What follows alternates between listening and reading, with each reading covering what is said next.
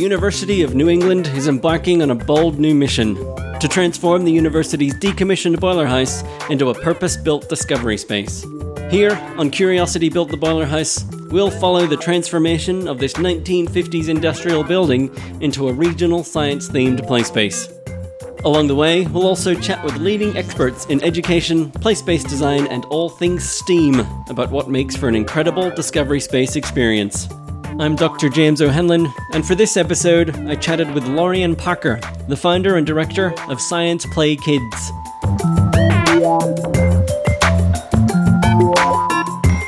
I think it's to show people that science has value outside of being a scientist.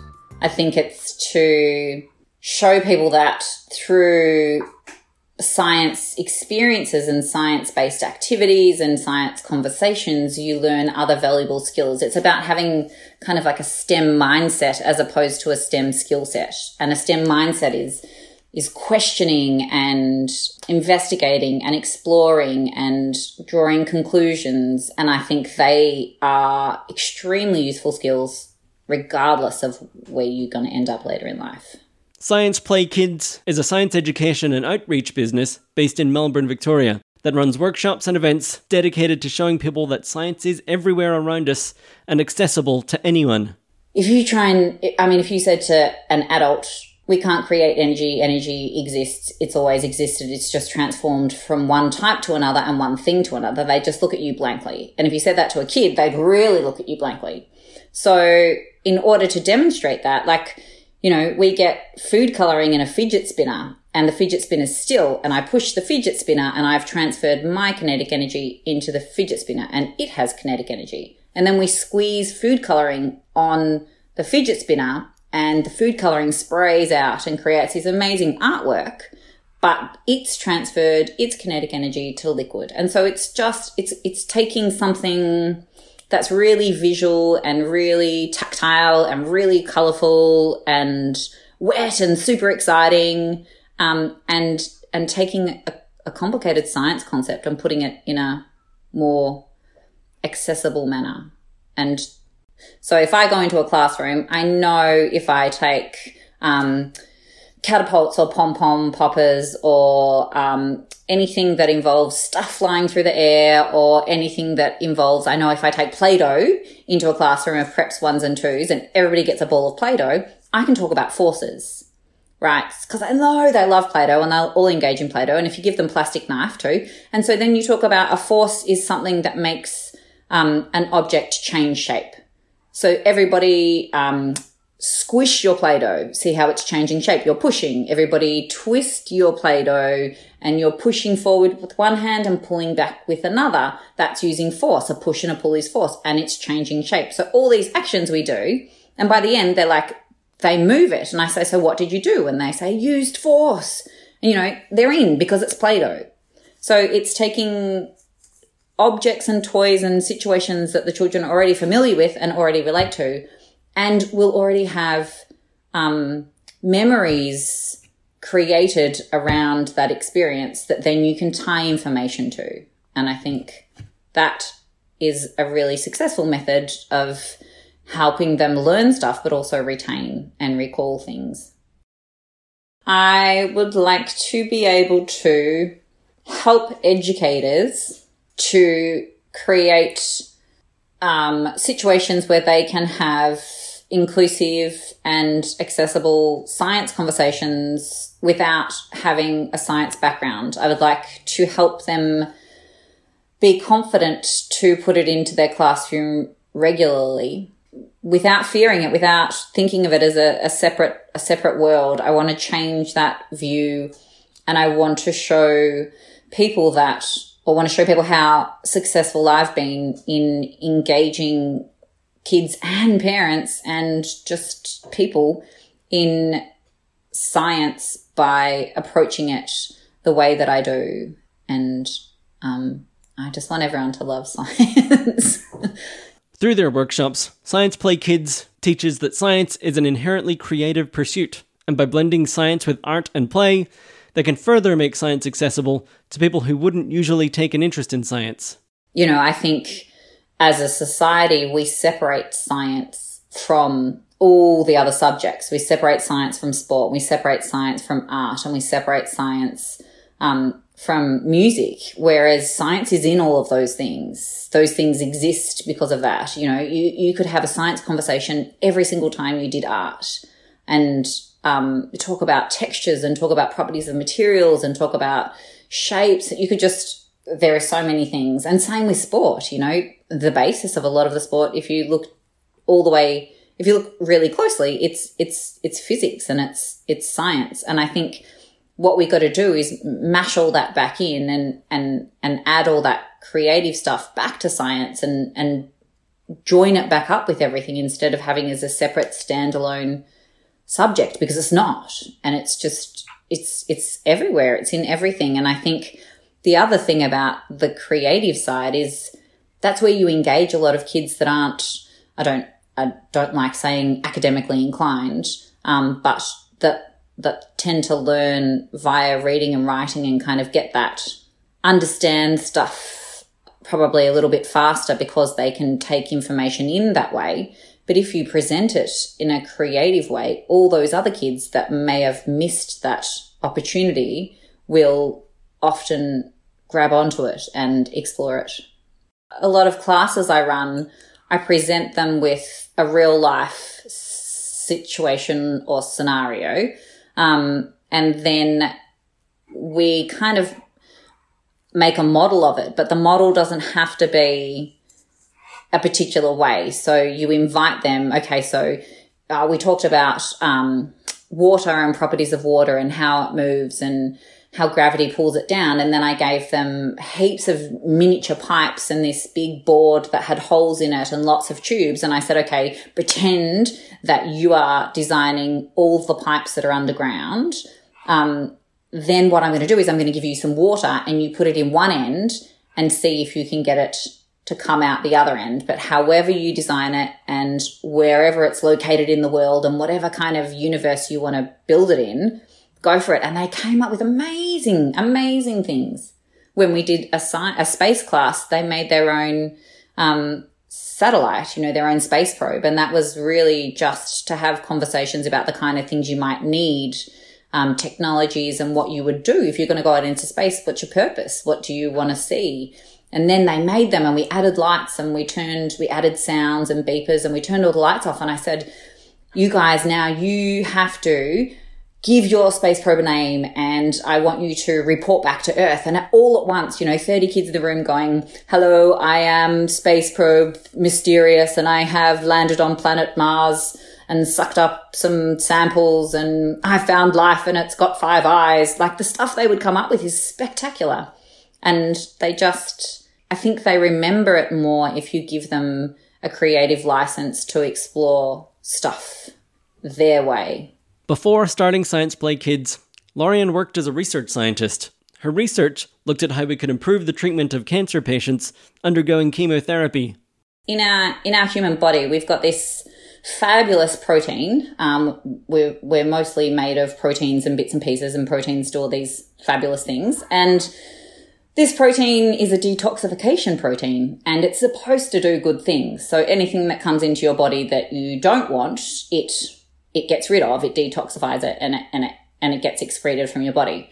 However, this protein would recognize cancer chemotherapy drugs as foreign and it would detoxify them. So when we give chemotherapy treatment, we believe a lot of that chemotherapy treatment was being mopped up by this protein. And that meant that, you know, in treatment, you have to give really high doses because not much is making it to the target cancer cells. And when we increase the doses, we end up with a whole lot of really horrible, nasty side effects. So we were trying to work out if there was a way that we could inhibit this protein, block it from doing this mopping up of all the chemotherapy drug. We'd be able to administer much smaller amounts and spare those undergoing treatment from all the disgusting, horrible side effects that are associated with chemotherapy treatment.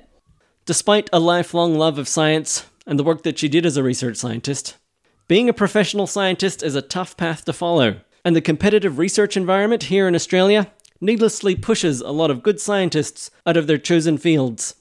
It's pretty hard. I mean, especially in Australia, our funding for science is not huge and it's really competitive. So I was in a lab with 8 other postdocs and we were all competing for the same grant. And maybe one of us would be successful, but most likely none of us would. And so your next year usually depends on whether you get a grant. And so you are constantly trying to prove yourself and trying to get these results. And that means you're working, 16 hours to stay in the lab to get the result, to write the paper, to get the next grant. And it's horrendously stressful. I know so many people that have moved out of academia because of mental health. When I started, I was going to have my own team. I was going to be head of a lab. I was going to do all of that kind of stuff. And I went to Japan to do a postdoc. Was supposed to just be 2 years and ended up staying for 4. And during that time, I think I saw different ways to approach science research and just kind of got a whole lot of different life experience. And so when I came back, I suppose maybe my foot was a little bit out the door, but I was willing to give it another chance because I loved it. I mean, I loved it. But when I came back and it was more competitive in Japan, it wasn't as competitive. There were opportunities and there was quite a large amount of funding and they do it very differently. But then to come back here and just be in an environment where you're competing against the people you're sitting in a room with is pretty challenging. The personal challenges that came with following a career in medical research helped Lorian realise that her passion for science could be better applied elsewhere. I wanted to know what it was like transitioning from a career in research to a career as a small business owner, and how she started Science Play Kids in the first place. I had my second child, and on maternity leave is where kind of most of the creating happened. And then I went back to work for about a year, back to research, and I just, most of my time doing that research, I wanted to be doing Science Play Kids. And I think that was for me, just if I'm not going to give research the love that it deserves and the attention, and, being a postdoc is hard, it's competitive, there's just, it's a lot of time and it's a real commitment. And I couldn't give it that anymore. So I just jumped headfirst into the deep end, had no idea. I've got no business experience. I had no social media, no finance experience, no nothing, just a passion for science and a huge drive to kind of share that with people. So I started just by hiring a space, getting, bits and pieces of science equipment and telling all my friends to bring their kids in. And that I was still working as a researcher at the time, so I kind of did it on the side and it got real popular real quick. So I had to kind of give it a bit more attention if I wanted to grow it, and that's when I left research and it developed. I still can't keep up with it. Yes, I would never go back to research. Although I suppose that's kind of what I do a lot of now. I find myself reading just as many papers, but they're mostly about child development and, sensory approaches and engagement for children and science curriculum and all sorts of stuff. I still love that. I love reading. I love taking in information and working out what to do with it. Lorian's transition from being a research scientist to starting her own company doing kids' science workshops happened around the same time that she had her own children. I wanted to know whether having her own kids inspired her new career direction, and whether this life experience has guided her in bringing science to her local community. Oh, I think 100%. I think just seeing that and then talking to other friends that had kids that were usually a lot of my friends have kids that are a couple of years older, and asking what kind of science they did in kinder and what kind of science they did in primary school, and just getting feedback from them saying, oh, not really much. They probably do a couple of weeks a year. And I was like, what? Science is in everything. It's everywhere. How are they not doing science every week? This is crazy. They're missing so many opportunities just to engage and to just incorporate so much fun and so much play into education through science and STEM concepts. And that I think that was a driving factor to be like, I'm gonna make a change here. I'm gonna, make this my mission. And I watched as my kids grew older, and I watched the way they interact with the world. And when I kind of introduced science concepts and did little science experiences with them, they really engaged. And so that took me a little bit away from my research and more into how to involve children, and I suppose everybody, in more science conversations more often.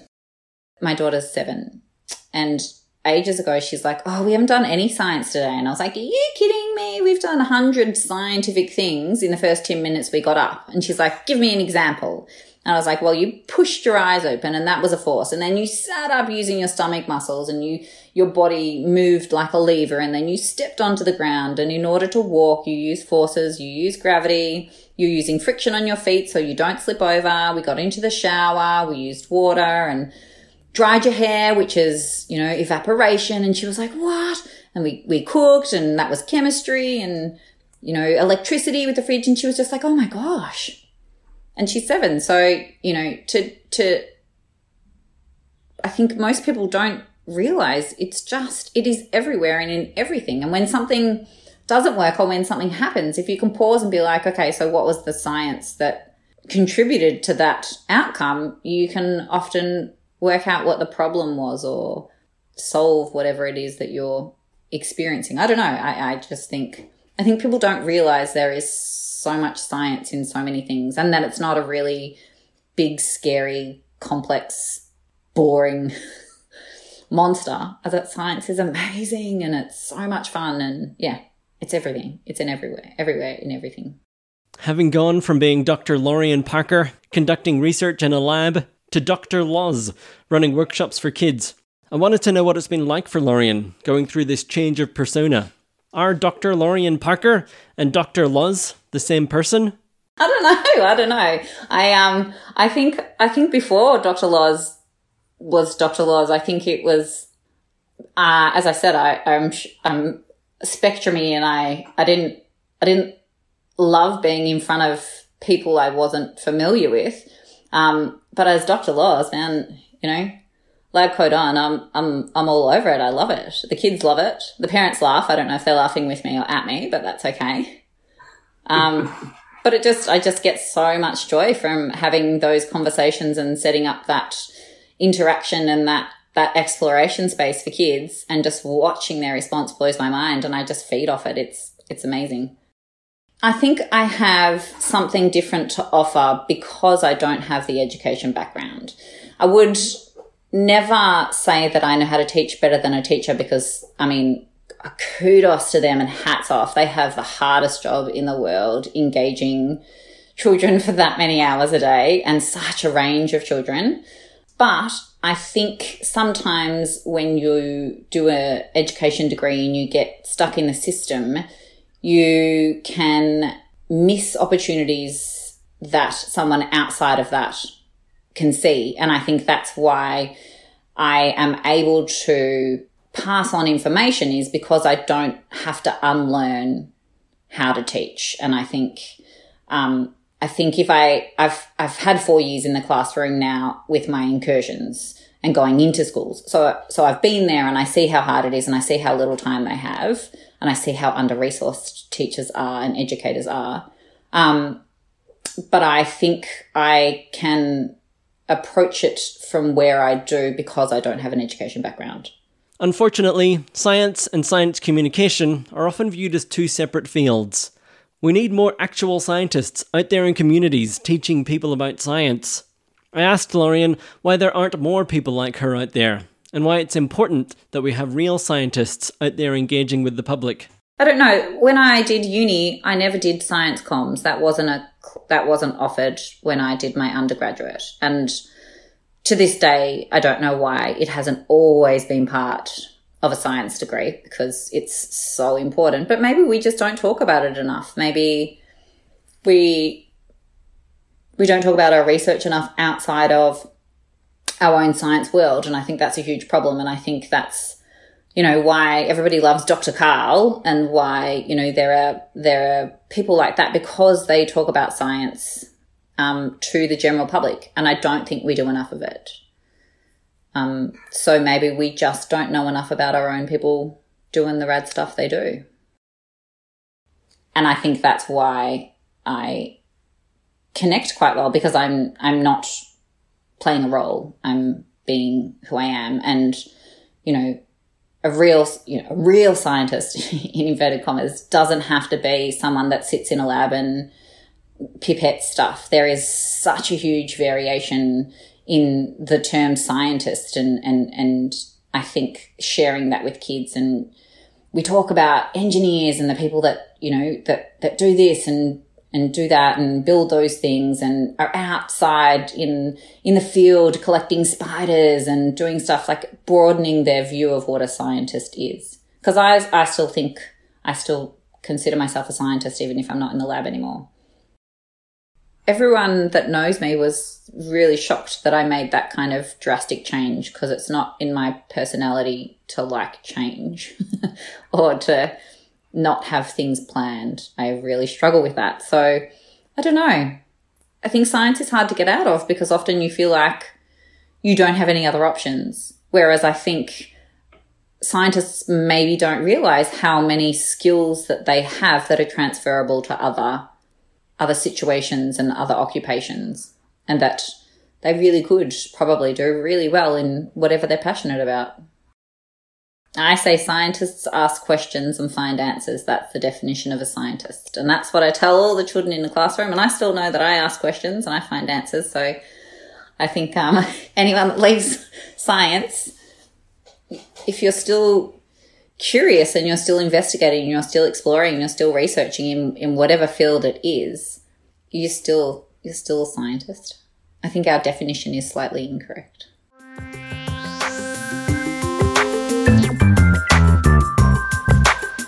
To find out more, visit scienceplaykids.com.au or follow them on Facebook and Instagram @SciencePlayKids. This podcast is recorded on NI1 country and has been brought to you by the University of New England. To find out more about the Boiler House Discovery Space, visit uneboilerhouse.org.au. Thanks for listening. We'll see you here next time on Curiosity Built the Boiler House.